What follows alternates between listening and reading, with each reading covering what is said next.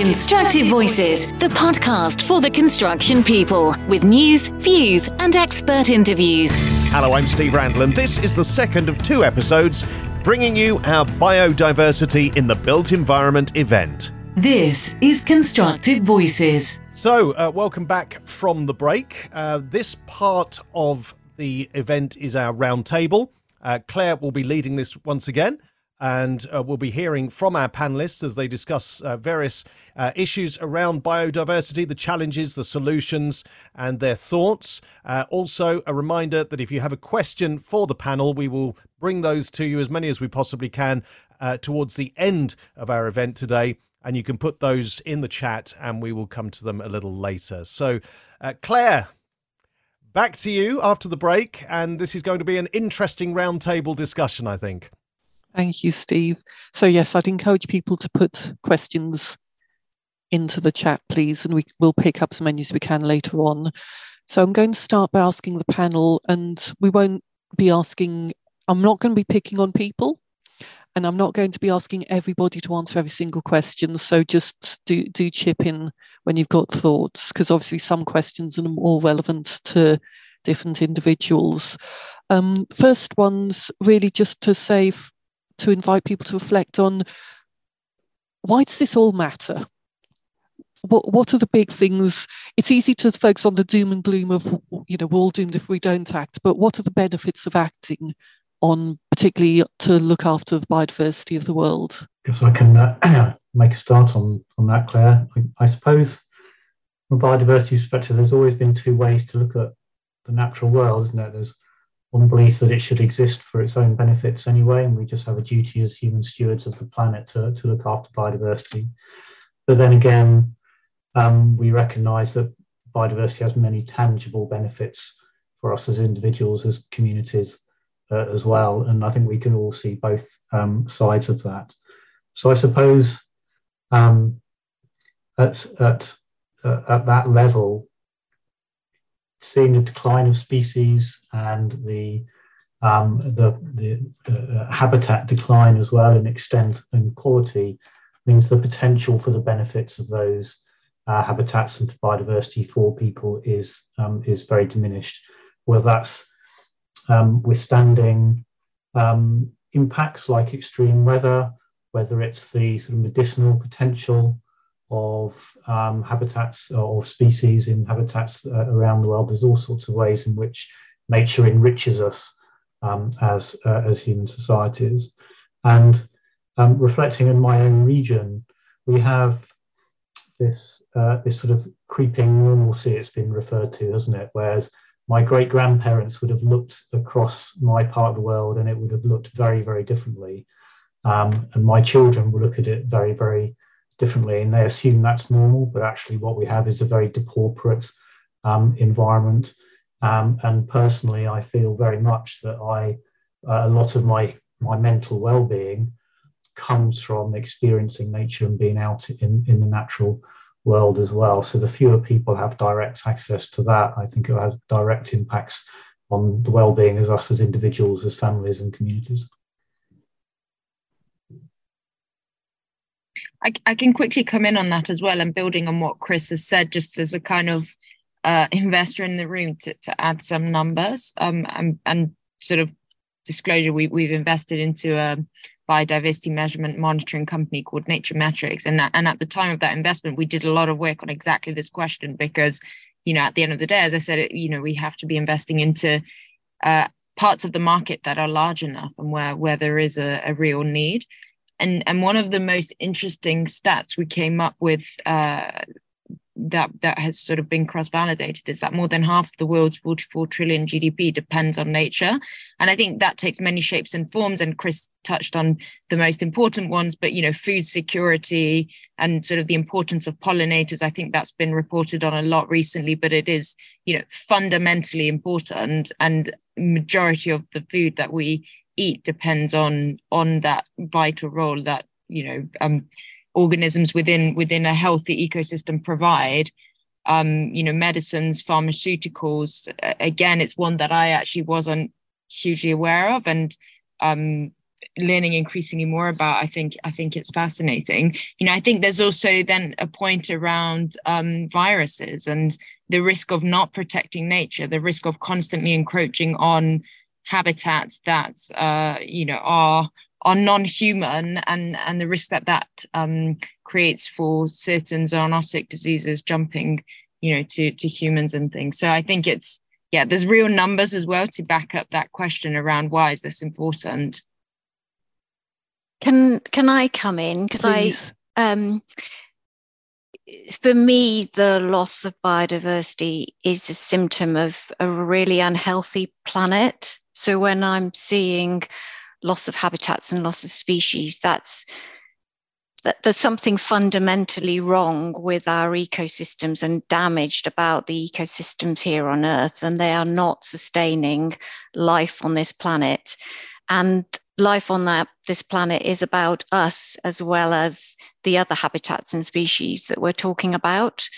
So fundamentally, we are seeing a breakdown in ecosystems and life on Earth.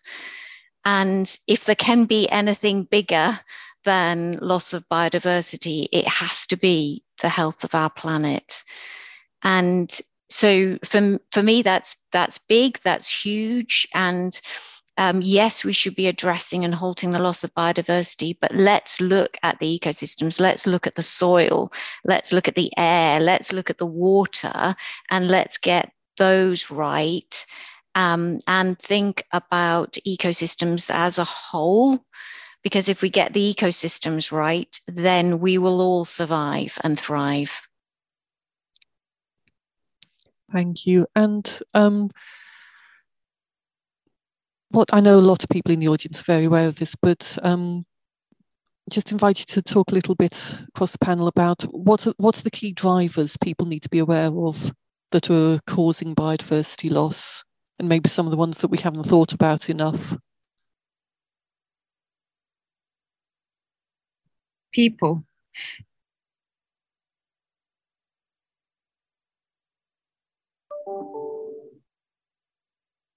Yeah, maybe I can say something more. And people is true. I agree definitely with Margherita. But I just want to say that, according to the IPCC recent studies, we know that the loss of biodiversity is proportional to the temperature increase. So that is putting at risk, as I said, pollination, water availability, clean water, air, food security, and also coastal habitat. And also that we know that effective adaptation cannot prevent all the losses and damages. And above 1.5 degrees, some natural solutions may not work. So, many species and ecosystems are currently near or beyond their hard adaptation limits, and the people that rely on them to survive, say the most vulnerable, are currently near or beyond their soft adaptation limits. So people and human activities is actually causing all this disruption. I guess we've got a global audience here, so some of the most important habitats around the world are being lost through primary conversion. So loss of Amazon rainforest to cattle ranching, for example, is still a big driver for some of the globally important habitats around the world. More locally, where I am in the UK and perhaps much of Western Europe as well, perhaps we've gone past the sort of the major period of gross habitat loss, and we're actually experiencing habitat impacts which are less directly tangible. So things like invasive species or pollution, or indeed simply the lack of management of habitats of conservation value as well. So there are multiple drivers for this, and the key to it is understanding, which ones are predominant in our parts of the world, and what are the policy levers that need to be moved in order to halt them and move them into opportunities for nature recovery. And just to add one point, one of the things I found really fascinating as I continue to learn about this topic is that removal of certain keystone species has such a massive impact on the rest of that ecosystem. And so I think, you know, overfishing is a great example where a lot of the large predators have been overfished. You know, other creatures and organisms then essentially overproduce, and that has a sort of deadly impact on the rest of that ecosystem. And I think that that's another one to sort of be very aware of, that as soon as you kind of remove one thing, that ecosystem that has developed this balance over hundreds of thousands of years is all of a sudden left in a kind of different situation, and it you know, doesn't necessarily recover.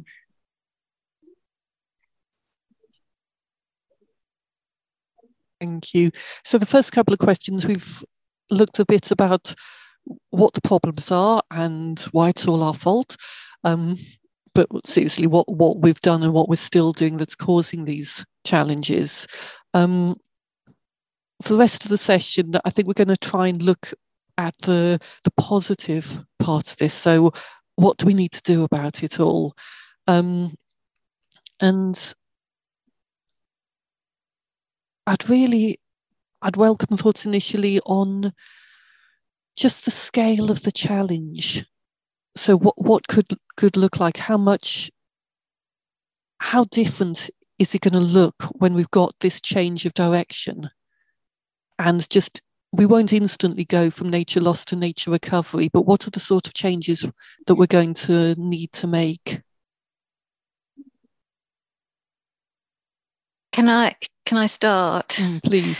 I think my answer to this is huge and significant and seismic in terms of words that I would describe how we need to be and develop thoughts, develop concepts, the technology around this, the way we think about biodiversity and the way we think about and address climate change and health and well-being need to be thought of within the same sphere. So we shouldn't be taking one and putting policy measures and levers in place for one without considering across the piece. One of the ones that I think is, so I sit and work in Southeast England, an area of high pressure, lots of growth and development, lots of people, limited access to green space, and one of the things, but multiple land use demands as time goes on. And one of the things that would make a real difference to the decision making and the development here in my part of the world is a better plan around land use, because there are going to be competing demands for that land. That land has to produce food, it has to produce clean water, it has to give people access to nature, it has to produce biodiversity at a much bigger scale than it has. And it has to produce clean energy. And all those, if we're not careful, could be seen to be competing. And the challenge for us all is that we need to develop strategies and plans that are relevant locally, that we can follow locally, but actually where the contributions build up to success for climate, to success for biodiversity, and to success for health and well-being. So in my part of the world, a land use strategy in England, a good, well-described land use strategy would make a huge difference and sort of signifies the different way of working and thinking in future. Yeah, I agree. I think seismic is absolutely right. It is a massive challenge that we have to reverse nature loss. And I guess it is going to require change at an individual level, how we live our lives, the food we eat, the choices we make when we buy things. The organisations we work for need to recognise that we're all part of the problem and part of the solution, and we need to work together. Governments and international organisations need to drive ambition and really push forward for that. Speaking directly to finance, Margherita, the finance markets, increasingly looking at this, recognising that investment is going to fail. if we don't address the climate and biodiversity crisis as well. So there's changes, massive changes at every scale that we need to see. I agree. Your point, Jane, around that sort of land use strategy, and hopefully in England we'll get that with nature recovery strategies for the first time on a statutory footing, a really helpful framework and map that all parts of society can work towards. So hopefully that will become a bit of an exemplar for how we can genuinely deliver it, and how we can plan how people will access the environment. We can put a wood in the middle of nowhere, which is great for biodiversity, but perhaps no good for people. Build a wood on the edge of a town that can be delivered for biodiversity, for people, for flood, for climate, all sorts of things. So that spatial planning is really, really important, and I'm super looking forward to seeing how they'll help us in Anglian Water do our job. Final thing for us is the drive towards nature-based solutions. How can we have a kind of nature-first approach? Where can we solve problems by creating biodiversity, by not pouring concrete? And if solutions are achievable, are viable technologically, then what are the policy blockers that are preventing us from doing that? Let's get those out of the way so we can funnel lots of resource into nature-based solutions as the first and preferred option.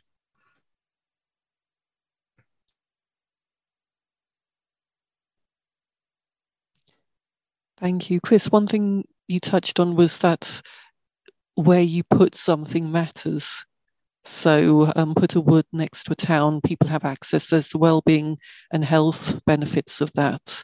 I was thinking for everybody, one thing that I reflect on when I look at these sort of interventions is actually stepping back and looking at the United Nations Sustainable Development Goals. There's this long list of things we need to do. There's the climate emergency, the biodiversity loss emergency, but actually there's lots and lots of other things as well.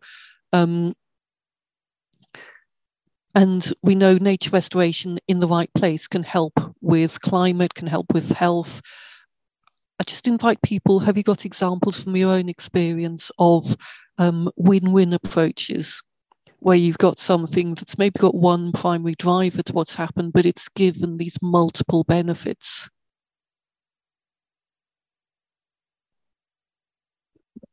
It's, I guess, probably a bit more of a local example than some of the SDGs get reported at.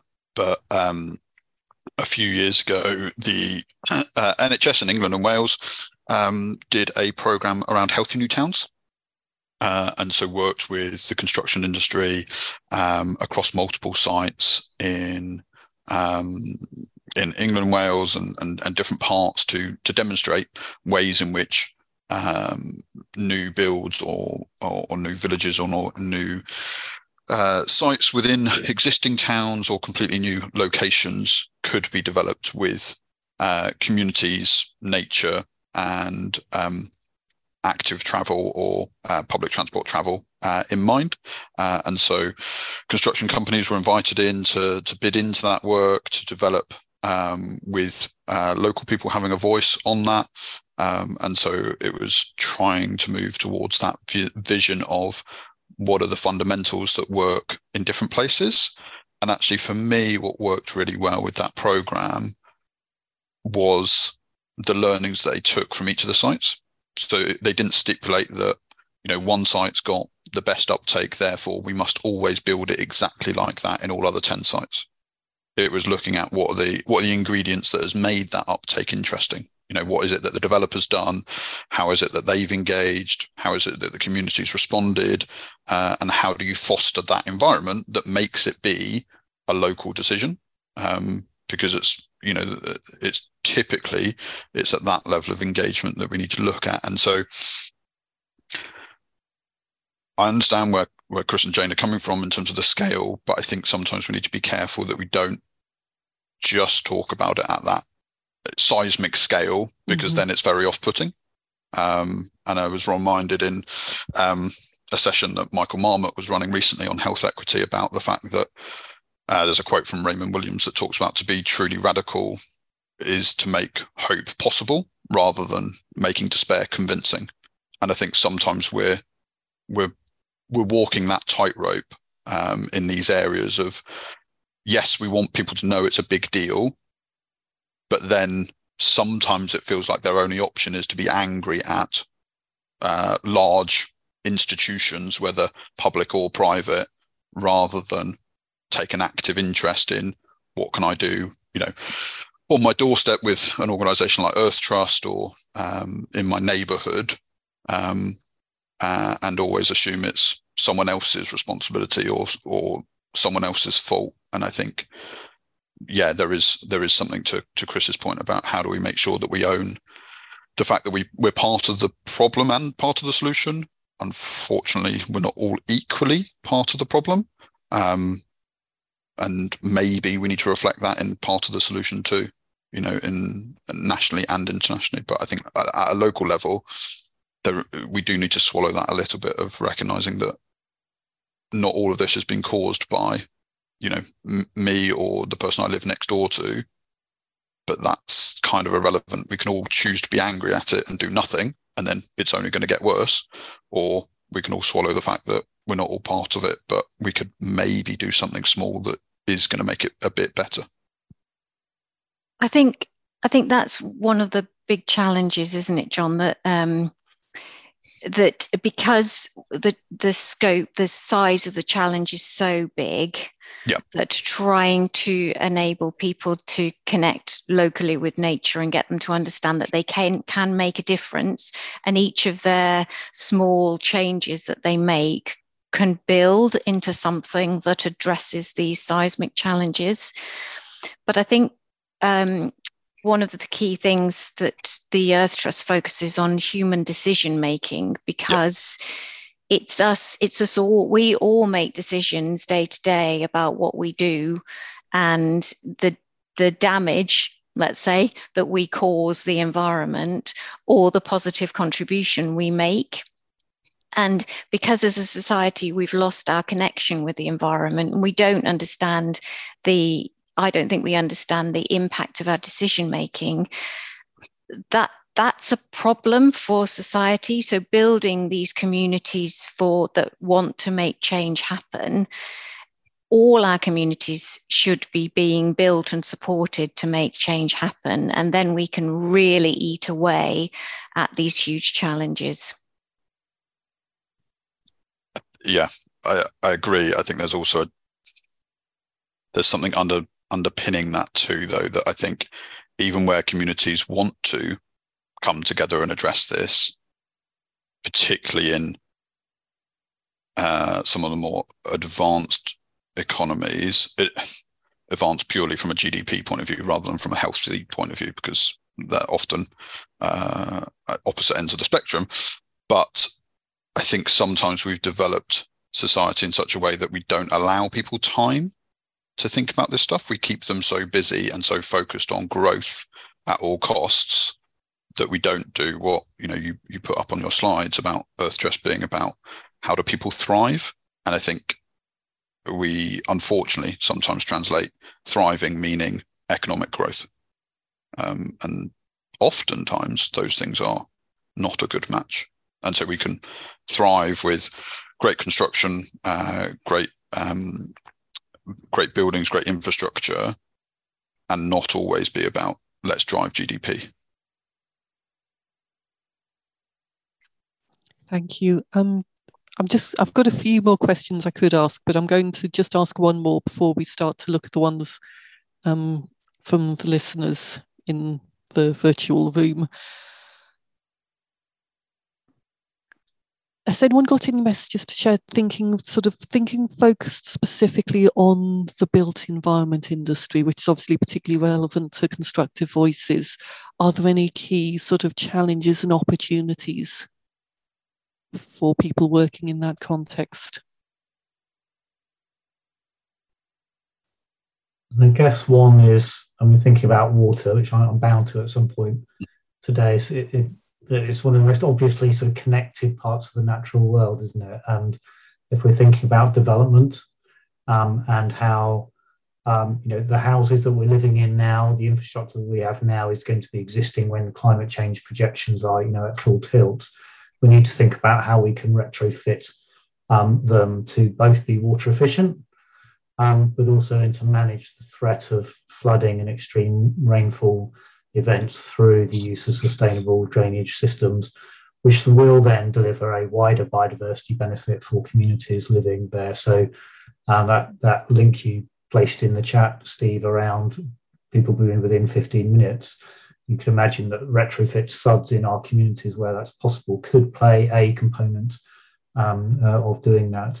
Similarly, at the other end, the treatment of water, one of the things we're very interested in doing is using treatment wetlands, where we're using the power of nature to treat the water rather than pouring more concrete and using more energy as well. So if we can start to think about the natural world as a connected system and recognise that different bits of society and the economy are connected to it, goes back to my first point around how we can collaborate and plan much better, particularly for those parts of the world like the one we're in the southeast of England, which are going to be, in one hand, short of water, and then at periods of times have too much water on our hands to deal with.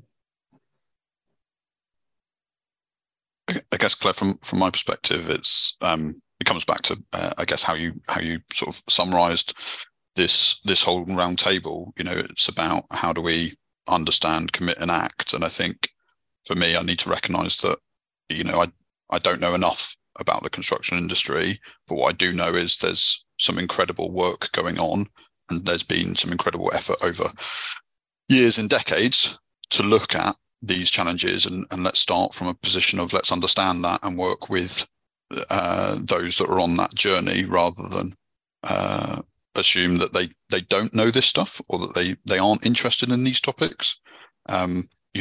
We all started this conversation by saying it's the importance of bringing expertise together and to keep learning together. I think some of the challenges that the construction and built environment sectors have faced and continue to face are frankly insane, what they're having to deal with and cope with, to then also being thrown this as, right, you also need to fix this without any additional long-term support or mechanisms to engage or grow or skills and capability to train. I think they're doing some phenomenal things in this space, and actually these sorts of sessions are how do we learn from what they're doing in tight economic situations, and how do we share some of that from a spatial point of view, because they'll have their own spatial plans about what could go where and when, and Jane knows I'm sat in a similar part of England to Jane, and it does sometimes feel like there's lots of growth going on and lots of building going on, but statistically speaking, it's nothing compared with other parts of England or certainly other countries.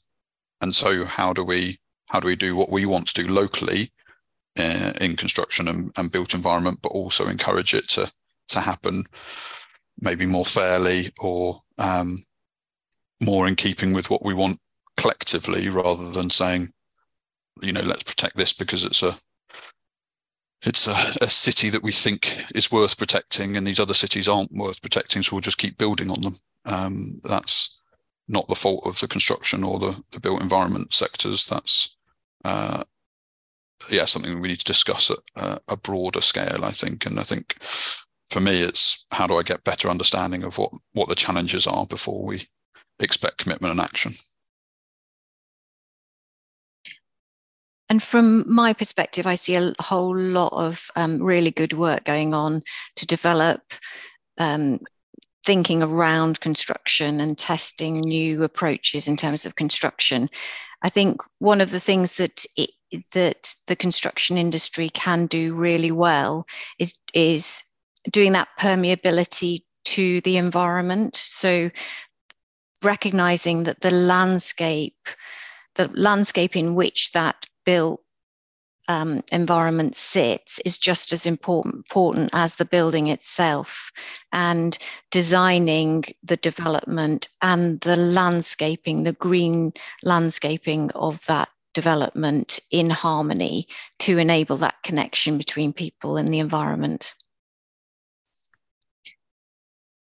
I think as well, Claire, it's one of the Sorry, Roberta. It's one of the questions as well in the chat around the biodiversity net gain legislation and, whether that 10% is enough. But I think that there's no moving away from the fact that, buildings and infrastructure and construction in general, one of the key kind of contributors to habitat loss. And, yes, there are actions that are being taken and there's legislation being put in place and that's really helpful. But I think it's as well, it's what Jane just mentioned, like where there are spaces, just because there's a green space, it's not a given that is necessarily a big contributor to biodiversity. And so how do you maximize the space you have?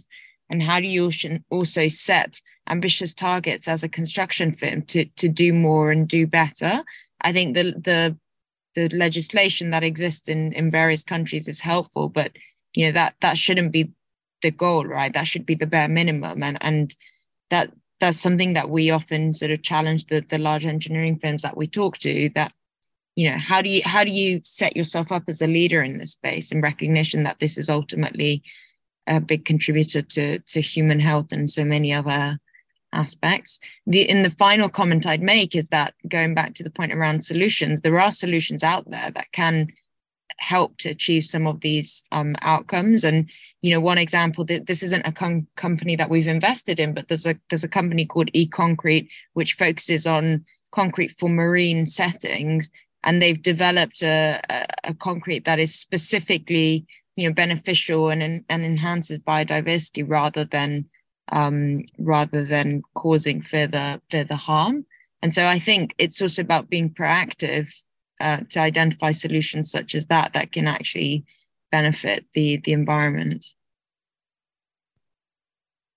Yeah, I just wanted to add that from the point of view of the climate change, I mean, we know that buildings contribute to 18% of the greenhouse gas emissions globally. So very important for the construction to come out with a solution to make this building carbon neutral. And there are a lot of examples on this, and more isolations because less consumption, heat pumps instead of gas, and all sorts of solutions that it's a big contribution of this community to reduce the carbon emissions, the greenhouse gases emissions. So I see from this aspect key players, key stakeholders, and that hold the key solutions to climate change. I think it's also good, it's worth noting, organizations like 2150 are obviously incentivizing some of that change as well, right? And there are government schemes too as well. But I don't know if we're allowed, but Steve, Pete, what do you see as the opportunity, and where have you seen it through your conversations? Are there enough incentives to be making those changes in construction, or is it still small and in corners and in pockets? Yeah, thanks, Sean, for asking the question. Being honest, I don't think there's enough of a drive just being a boots on the ground type of a builder. I think regulation has to change. I think there's movements in certain aspects of construction in general in terms of heating systems, and certainly there's been upgrades in terms of the energy efficiency of our buildings. But I think we need to start moving more in the direction now of not just how efficient our homes are when they're built. It has to be now the carbon footprint that is created through our construction itself. And there's steps going in the right direction, but in terms of it being mainstream, I don't think we're anywhere where we need to be yet. And I think there has to be a big push and a big support from the powers that be globally. And I really do think that this is something that has to be done globally. It's great to hear Margarita saying that, her outlook is on how biodiversity and climate change can be also a good investment, because let's be honest, it is the best investment. What's the point in having anything, investing in anything if it's only going to depreciate due to climate change and due to our whole environment? So I suppose to answer the question, it's we have made some steps in the right direction, but I really do feel there's some more dramatic steps that need to be made. We've had some really interesting people on the podcast. We've had some great guests, and they've given great insights. But I think your analogy of pockets is probably the best one to use. There's a lot of very good ideas that at this moment in time haven't been fully joined together.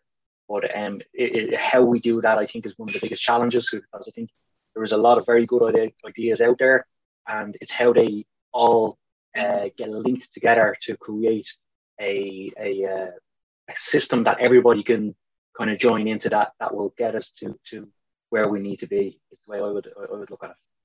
Okay. Thank you, John and Pete. Steve, we've got a few questions in from the audience now. How would you like us to run this? Shall I just...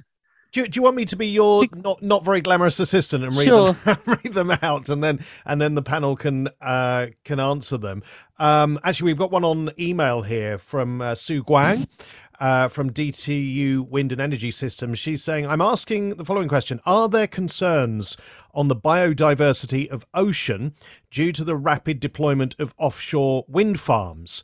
What can we do to protect and promote biodiversity in the ocean while developing offshore wind farms? So I don't know who wants to take that one. I can comment. I'm not sure I have a perfect answer. I think it's a great example of the tension that sometimes exists between climate change and actions that are being taken to mitigate climate change and biodiversity.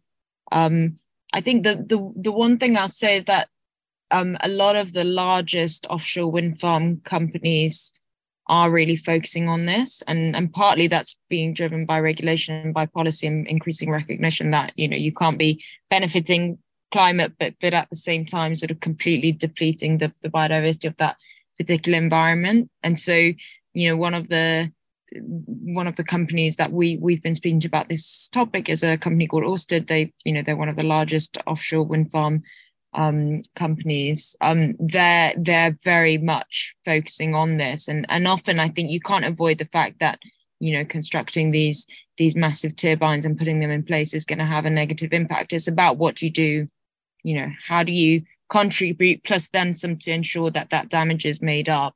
And that the starting point to that is often measuring what is that impact that you're having. And Nature Metrics company that we've invested in, that's exactly what they enable. They actually enable measurement. So measure it and then kind of hold these companies to account, because in many cases it is inevitable, as in that. But the world does need more renewable energy. I think that's a key point. Knowing what's there, knowing what the impacts are, but actually that measuring and delivering on what's been promised. I think that's something that applies across the whole built development industry. Is if somebody's getting permission to do a scheme, then promises are made, commitments are made at that point, and it's really important to make sure that those things happen. Yeah. Because if something's supposed to give a net benefit and it doesn't, then those promises weren't real. And you come back to the basics of, if you're going to be trusted, you need to be trustworthy. Yeah. It's not just a paper exercise. This is about, with carbon and with nature, what happens on the ground or under the sea in this case. I think also we need to recognise that we're not starting from a blank sheet either. So I think when we want to measure, it's a shame sometimes that, and it happens hugely in my area of health and care, that we only ever insist on measuring when we want to put something new in. And we very rarely take a measurement of what's the baseline beforehand. And I imagine the baseline before offshore renewable energy is probably, continuing that status quo is probably worse for biodiversity than putting in offshore renewable, and then, as Margarita says, working with the teams to try and make sure mitigate the piece. I think others have put questions similar to this in the chat. I think sometimes we utilize the fact that complexity makes us go, oh, we can't decide yet. And I think is it Tony Robbins that talks about complexity being the enemy of execution? And sometimes we just go, well, it's complex, therefore let's just keep the status quo. And actually, if we are going to honor those decisions about let's understand, let's commit and act, we can't spend all of the time trying to get the perfect understanding, because then we'll never have time to commit and never have time to act. And so for me, it is about getting that status quo. And, Jane mentioned a great example about land use. That's, one thing where we need to get a status quo of how is the land currently used so that we can then have the discussion about how we want to use it. In England, back in 2011, Royal Town Planners Institute suggested a way to do that so that you could model all of the different policy decisions about where houses would go, where trains would go, where roads would go. They built the map. It was ready to be published, and we're still waiting for a government to go, yes, that sounds like a good idea. Let's have a consensus view of where all of these plans are so that we're not building houses on the same place where someone says that's where our train station is going to go and that's where our school's going to go. But at the moment, we don't have consensus that we need that baseline. And for me, that's what makes it very difficult to then say, how do you measure an improvement or a mitigation or a biodiversity loss if you don't know what your starting position is or your status quo? Excellent. Right. Shall we move on to some questions in the chat then? This one from Steyen van der Schuren. I hope I've pronounced that correctly. What role or importance do you see for biodiversity inside our buildings, but also extreme urbanized environments where air pollution is very high and green spaces do not mitigate all negative impacts? So inside the building and also those urbanized environments with high air pollution. Who wants to take that one? Don't all rush at once. I'm happy to start. There you go, John. There you go. So in a previous life, we did quite a few projects around air quality, both ambient and indoor. And globally, it is the case that the indoor air quality tends to have a larger impact on fatalities and long-term conditions. And typically, that indoor air quality is as a result of the energy that's being used for cooking and heating the property rather than the materials of the property itself. So for me, it's about how do we make sure that what we're constructing and what we're supporting globally are, as Margarita said, not just the bare minimum of standards, but actually, what should be exemplified as this is good policy of how to heat your home, how to provide energy to cook and to stay healthy. And that some of that there is a responsibility in the construction industry, but certainly not exclusively. And so for me, air quality is a really important topic, and the fact that the UK and other places, they are starting to recognise that it is causing deaths, hopefully means that people will have those conversations. And it comes down to spatial conversations. So collectively, buses are better for a town than cars in regards to air quality. But standing at a bus stop is one of the worst things that you can do for your exposure to air quality, because it's normally where cars are idling, it's normally where buses idle. Same with train stations. Train stations are notoriously bad for air quality at a personal level, but collectively, societally, train stations are very good for air quality. So we need to have that spatial understanding to have those conversations about. That doesn't mean we shouldn't have train stations or we shouldn't have buses, but how do we mitigate the fact that bus stations are bad for air quality? How do we, I think one of the other conversations in the chat is about, how do we encourage families to adopt some of this? And how do we, for me, these topics are about how do we not necessarily rewrite curriculum, but make sure that the curriculum that children are learning has an air quality or a biodiversity angle to it. So we did a project looking at maths and science, because we were a STEM company, and said, at certain ages where typically health and physical education drops off, this is what's in the maths curriculum. Why not learn those graphs in relation to the air quality in their local area? And then they can have that conversation. They're still learning the curriculum. It's not putting undue pressure on teachers to teach another topic. They're still learning about bar graphs and histograms and various other bits. But they're saying, actually, we've got a problem in our local area with air quality. Are you going to walk to school? And are we going to put on something that helps you to walk to school?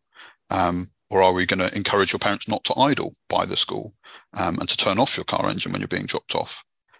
And for me, it's those types of small examples that feel a bit more manageable than saying we need to drop science or maths from the curriculum and suddenly do biodiversity studies. I think it's how do we embed it more in everyday life? And that's why, people like Jane and the team at Earth Trust it's great examples of that, where it's on the doorstep and it's about engaging in the day-to-day rather than let's rewrite society. Thanks, John. Yeah, it was Emma Nicholson who asked the question about how we support biodiversity in our homes and further educate families, and also bring the knowledge and education into primary and secondary schools. And it always seems to me, from a layperson's point of view, that we, when we need to, and when we feel the danger personally, we can educate ourselves very quick. I mean, everybody in this room is an expert on COVID because we educated ourselves very, very fast, and perhaps we need to do the same thing with climate change, with biodiversity, and recognise the danger to our personal welfare and our families and wider society, of course. Has anybody else got anything to add on that sort of education piece on how we can get the messages out there? Yes. Can I just go back to the plants in people's homes and connect that through? So there's passive education, isn't there? And there's active education. And we know that gardening and outdoor gardening and indoor gardening is a real way into people's lives and into their connection with the environment, and learning about how to grow something and how something thrives and what you do in order to encourage it to thrive, and what sometimes you do to do the reverse, actually helps people's understanding of nature and the natural world and their connection with it. And we learned during COVID that when people couldn't get out, it was those house plants and growing things indoors that really kept them going.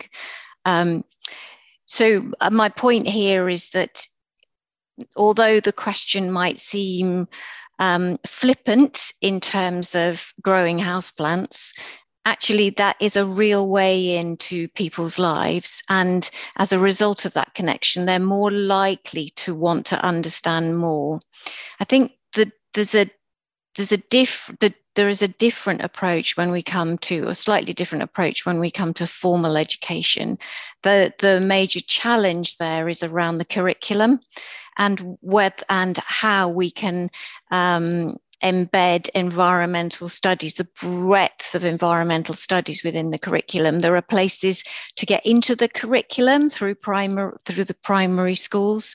It's far more difficult in secondary education, yet that is where the majority of young people they have their concerns.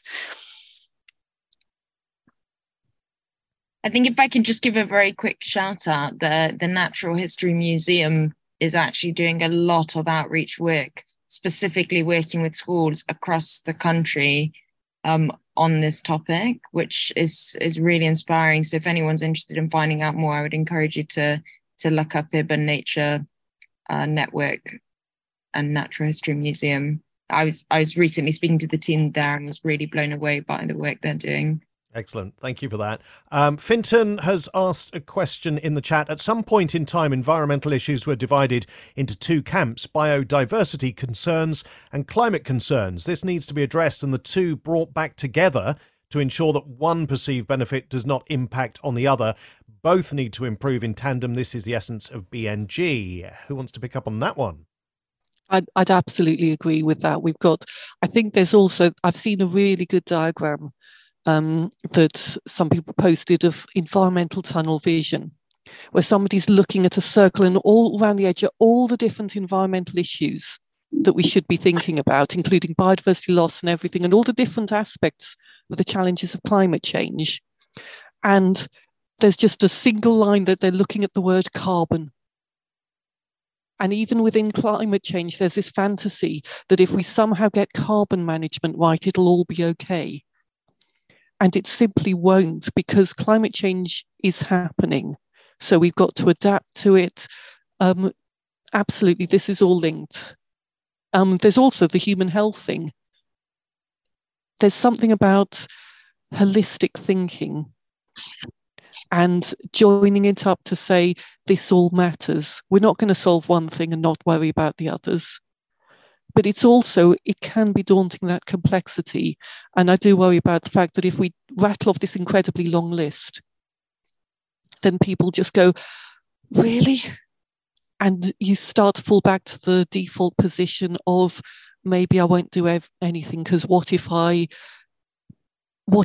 go and buy a beehive and think I'm doing great things for pollinators, and then actually I find that putting domestic bees out there is harming native pollinators. So I think having the information on the issues, but also information on the safe initiatives, the things that will do some good and won't do harm. So where can we do, like, go peat free? I would challenge anybody to say, stopping having peat in your garden, what environmental harm would doing that cause? Because actually digging up peat, there's been calls to ban it in the UK for a long time because recognising the harm to wildlife of destroying peat bogs. But actually we now know peat bogs are incredible at capturing carbon. But even that, you think, well, that's simple. Let's just say nobody cuts peat ever again. There are communities where that is part of their very long-term way of life. So there's always got to be a bit of sensitivity. I've just seen there's a comment in there. Someone just said we should be obsessing about soil microbes again. Yes. So where the things that are safe wins, and it's then when you do a little bit of action, it gives you courage to do some more as well. And Claire, just to bring it back to the construction industry, I think what you've highlighted is the need for all parts of the sector or sectors, but the construction industry is a good example. My industry is a good example of that sort of multidisciplinary need that we have. Now we need to recognise that we have to collaborate as different specialists in order to address all these sort of much more complex, interconnected problems that we have to fix when we're building new assets or refurbishing them. Because you're absolutely right, we risk, like the wind farm in the sea example, we risk damaging one for the sake of the other. But if we can bring our disciplines together, then we'll have a much better chance of making progress across all fronts.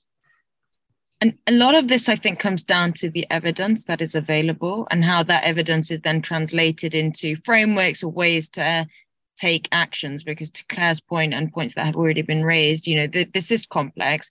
And each of these issues, sort of climate change, biodiversity loss, health, they're complex in their own sort of disciplines, let alone when you start looking at those links between them.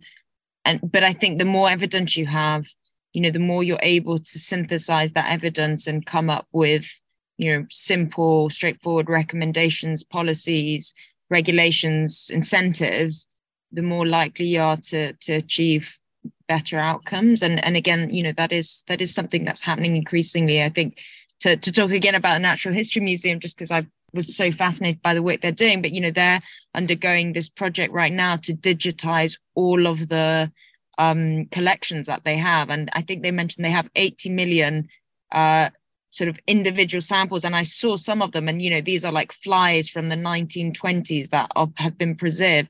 They're now digitizing all of this data, and once that data is digitized, they can do a lot of work around using sort of machine learning to do essentially predictive analytics, and where was the sort of climate when we had this sort of biodiversity, these types of organisms, and a lot of this work, which once that evidence is available, then that hopefully feeds into the policy discussions and other discussions that can lead into then, well, what should the business community actually be doing? Because to Claire's point, like, it's not always clear. I was at fortunate to have a similar tour around Kew Gardens, and they're doing an equivalent project, creating pictures of all of their plant records so that those can be available to people throughout the world at the touch of a button. But they showed us a sample of a plant that was collected by Charles Darwin, and they've been able to take DNA from it to help with identifying the links with other species. It is mind-blowing what the science would do. I think one thing I was thinking in terms of the simple messaging, kids love nature. You get them out in nature, and they will engage with that, whatever their past experience, if you've got the right sort of communicator with them to make them feel welcome. One of the things that's sad is somehow we lose that. And I've loved it being in meetings with companies like house builders, where you give the message, looking after nature is sound business sense. And actually you find there'll be people around the table who feed the birds in their garden and are suddenly going, hang on, so I'm allowed to care about nature in my job. And there's that light bulb moment for people to think nature is good business sense, suddenly is quite freeing. And it can turn the conversation around.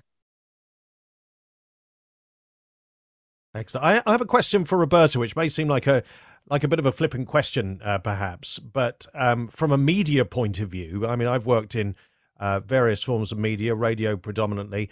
The way that we talk about weather and climate, I mean, it seems to me that sometimes the media get it so wrong, and that doesn't help with the overall messaging, the overall education piece. We'll get those scorching hot summer's days, and you'll hear people on the radio, for example, talking about how fantastic it is. Do we need to be changing the messaging and not have those conversations? I mean, yeah, everyone likes a warm day, but when this is part of something very, very serious, do we as a society, but specifically for the media as well, need to be talking in slightly more muted terms, perhaps?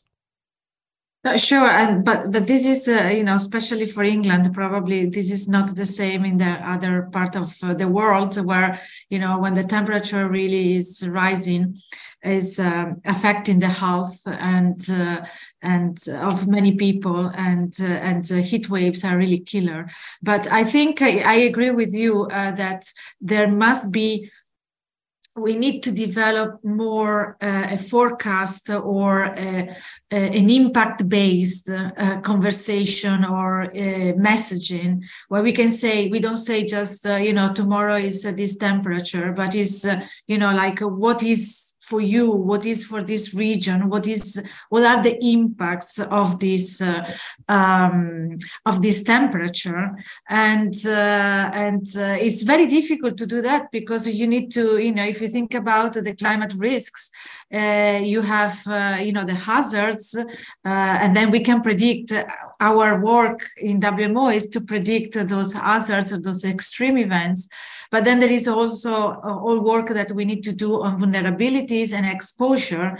So we need, and I go back also to what was, asked before. We need to build more and more on exchange data and integrate data, because we will learn a lot from how all these biodiversity loss, climate change, and other factors are impacting our lives. And the conversation has to be, what is the impact rather than what is the situation, I think we are slowly moving towards that, but we need to improve much more our communication, our messaging strategies. I agree with you. Thank you. Thank you, Roberta. I know you need to leave us, so that may be the last time we hear from you today. So I want to say thank you before you leave us in case we overrun. But thank you so much for your contribution. Lots of chat still coming in, Claire, in the chat there. People coming up with all kinds of different ideas that we should treat the whole interconnect as part of the family. Talk about the planet as part of our family. Talk about the planet as our customer. You know, these are useful ways to start thinking, aren't they? Things, yes. I've also seen some comments on the internet about companies saying we're going to give the planet a seat on our company board. Quite what that looks like, I'm not sure, but it's a really cool concept, and I think it helps focus the mind. And also, this is something actually investors are asking. They're challenging companies. You know, we want to see the evidence. We want to see not just an ESG report. That's great, but give us the detail, reassure us that there's robustness behind it, that you do know what's going on in your company. Do you think the ESG, and I maybe invite Margherita to comment on this as well, that the ESG, those three elements that make up ESG is too broad for one person who sits on a board to be responsible for all of those, given that there are so many topics that fall under ESG, and actually that maybe at this stage, certainly with the big companies, they need somebody on the board who is the environmental champion or who is the director of climate mitigation or whatever it may be. Yes, I give a very quick response because unfortunately I also need to run. But I mean, the quick answer is yes, it is too broad for one person. Generally speaking, it's not just one person. The entire board is supposed to be thinking about ESG, and obviously the board exists because of the G, the governance of a company, and the board's kind of one of the main ways in which that governance is implemented. I do think it is something that's increasingly recognized, and one of the great things about COP15 and the framework that now exists is that it has shot up to the top of the agenda for a number of large companies that have been grappling with sort of carbon and the great thing about carbon, for all I fully agree it's not perfect, is that it is relatively simple and straightforward. It's this one thing that you need to measure and reduce and to a certain extent offset, although that's a whole other sort of topic. But I think that's the good thing, that now increasingly people and companies are asking about biodiversity, and where do we start? That tends to be sort of the question. And there are companies and solutions and resources out there to grapple with, but definitely it is something that I think management teams, but also the boards of companies, need to continuously evolve on. And there should be a greater focus. There should also, I think, in my view, be a greater focus on what does the E and the S actually mean, because the two things that most companies have focused on are diversity and inclusion, and specifically gender, because that's the easiest, most obvious one to try and sort of fix and have quotas on, and carbon, because they're very sort of specific. I think it is really time to kind of increase that or broaden that agenda out and try and have a greater, more ambitious sort of priority list, which includes biodiversity and nature. Fantastic. Margherita, thank you very much for your contribution. In fact, thanks to all of our panel. Claire, obviously a lot of people needing to move on and do other things this afternoon. So I will hand over to you for some final comments. I just want to end with a massive thank you to everybody. It's been great. Everyone on the panel, you've contributed so much, but also we can just see from the rapid fire of comments with people interacting with each other in the chat and thoughts sparking there. It's great to have this sharing of knowledge. One thing I'm conscious of is people have joined this call.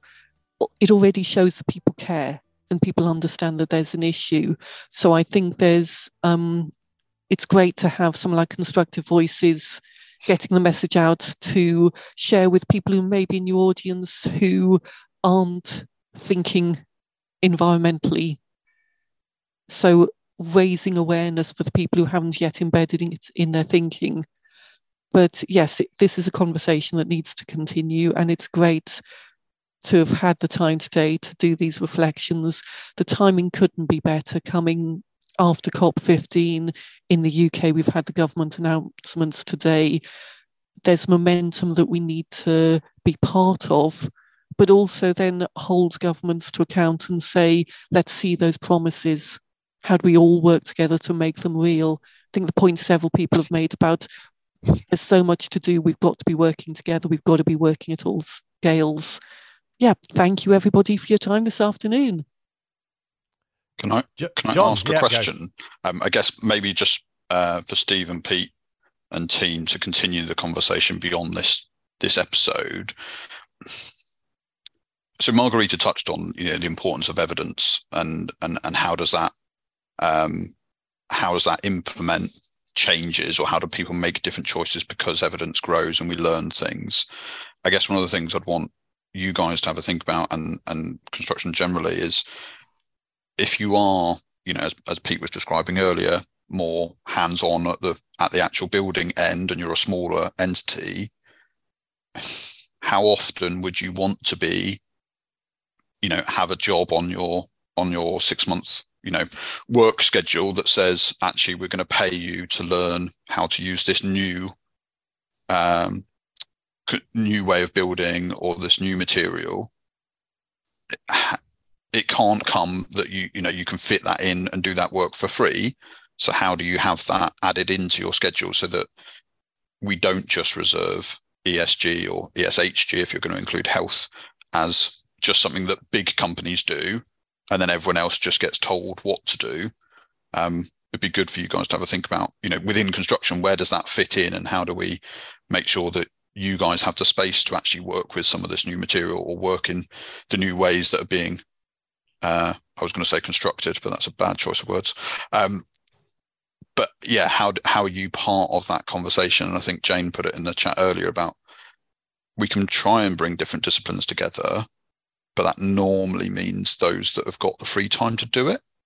And how do we make sure that actually, the guys that are actually doing the acting more often than not are the smaller firms, or the those that are just getting on with doing the building. They've always done it in a particular way because they don't have the headspace or the opportunity to learn new materials and try things out and fail. And that, for me, Claire's point about the bees is part of that, of actually it's okay to get it wrong. But it feels like in construction, we don't allow lots of the smaller companies that freedom that in lots of other sectors we do allow people to learn and fail and use the wrong material or do the wrong thing.